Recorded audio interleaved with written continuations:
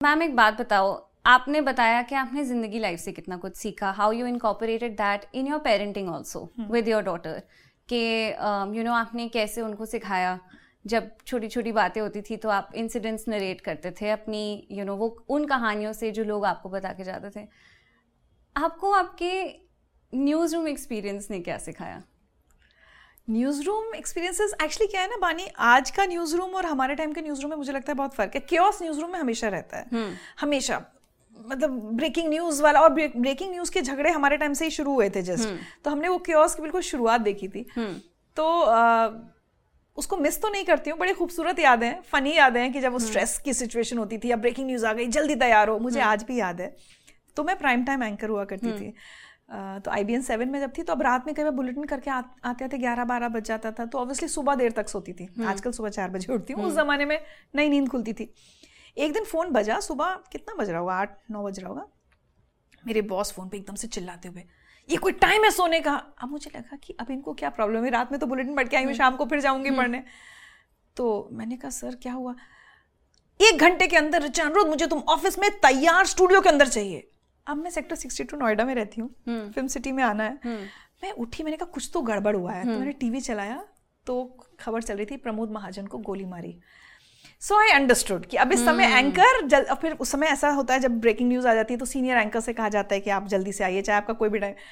फटाफट तैयार हुई, गाड़ी मैंने उस दिन किस स्पीड पे दौड़ाई होगी मुझे नहीं पता। स्टूडियो में आपके इंस्ट्रक्शन था कि 1 घंटे के अंदर आप मुझे तैयार होकर स्टूडियो में चाहिए।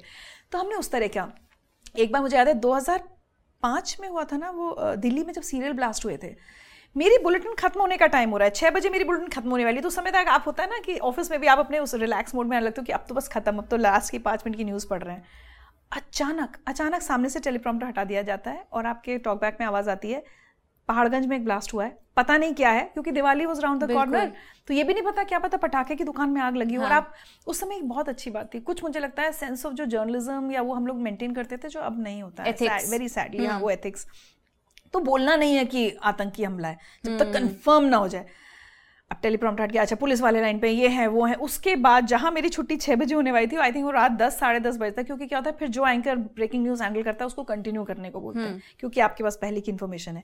लेकिन कुछ है ही नहीं, तो अब मैं बोल रही हूँ जो लोग दिल्ली के नहीं है उनको मैं बता दूं, थोड़ा पहाड़गंज इलाके के बारे में मैं आपको बता दूं। अब आपको क्या करना है, अब आपको जब तक इम्प्रोवाइज, क्योंकि सामने से टेलीप्रॉम्प्टर हटा दिया गया है। अच्छा, आपको जब डीसीपी से कनेक्ट किया जा रहा है, डीसीपी भी कुछ नहीं बोल रहे हैं, क्योंकि पुलिस भी तुरंत कुछ नहीं बोलेगी। But imagine actually that's so ethical, क्योंकि कंफर्म नहीं है, अभी तो सब न्यूज़ स्पेकुलेशन पे चल रहा है। तो मैं, और फिर भी मैं बोल, अच्छा अब अभी क्या होता है, एंकर्स ऐसे चिल्लाते हैं जैसे बॉम्ब ब्लास्ट स्टूडियो में हो गया हो। हमारे टाइम पे था, मैं उनसे सबसे कह रही थी, देखिए अभी पैनिक मत कीजिए, अगर आपका कोई अपना कोई बाहर गया है तो उनसे कहिए घर आ जाएं, घबराने की जरूरत नहीं है, अभी कोई पुख्ता जानकारी नहीं मिली। तो कंटिन्यूसली आई वाज, जैसे होता है ना, संभाल रही हूँ कि हमारी ऑडियंस कोई बच्चे हैं जिनको संभाल के रखना है। और 10-10:30-11 बजे तक मैं एंकरिंग कर रही थी। उसके बाद हुआ कि सडनली हुआ कि फोन आया कि सरोजनी नगर में भी ब्लास्ट हो गया, फिर गोविंदपुरी में बस में बम मिला है। तो ऐसे कर करके तो उन्होंने फिर एंकर ही चेंज नहीं की। तो वो सारा केओस मैंने अच्छे से जिया हुआ है, रिजिलिएंट बना दिया न्यूज़ रूम ने आपको। बट कभी कभी ना एक और चीज होती थी, कभी कभी मुझे लगता था हम इनसेंसिटिव होते जाते हैं। जैसे क्या होता है जब हम हेडलाइन पढ़ते हैं, आप जस्ट इमेजिन दिस, क्योंकि मैंने एक दिन बैठ के सोचा उस बारे में। जब हेडलाइंस पढ़ते हैं तो स्पीड में पढ़ते हैं, तो सपोज हम कह रहे हैं मनाली में बस हादसा, बस पलटी, 15 लोग गिरे, 15 घायल, 4 की मौत।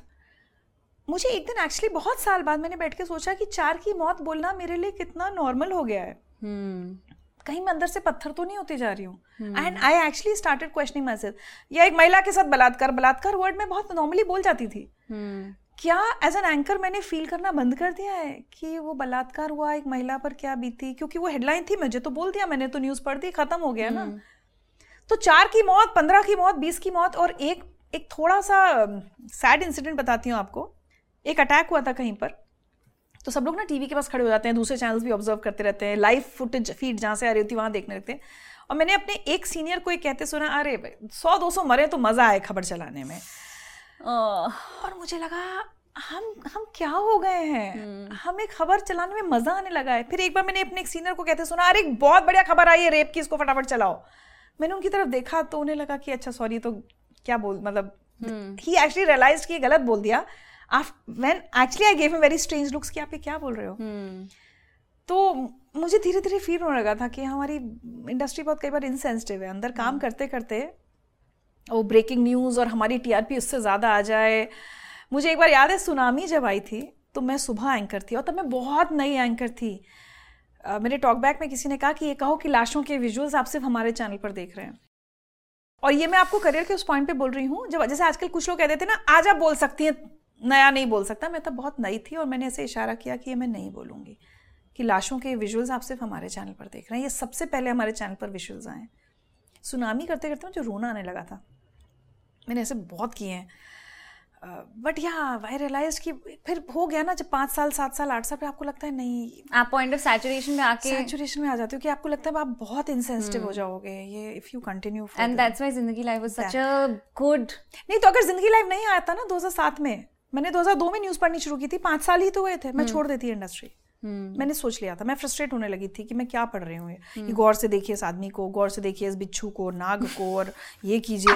मैं चली जाती। अगर जिंदगी लाइफ, तो जिंदगी लाइफ शायद आया था मुझे यहाँ मीडिया में रखे रहने के लिए।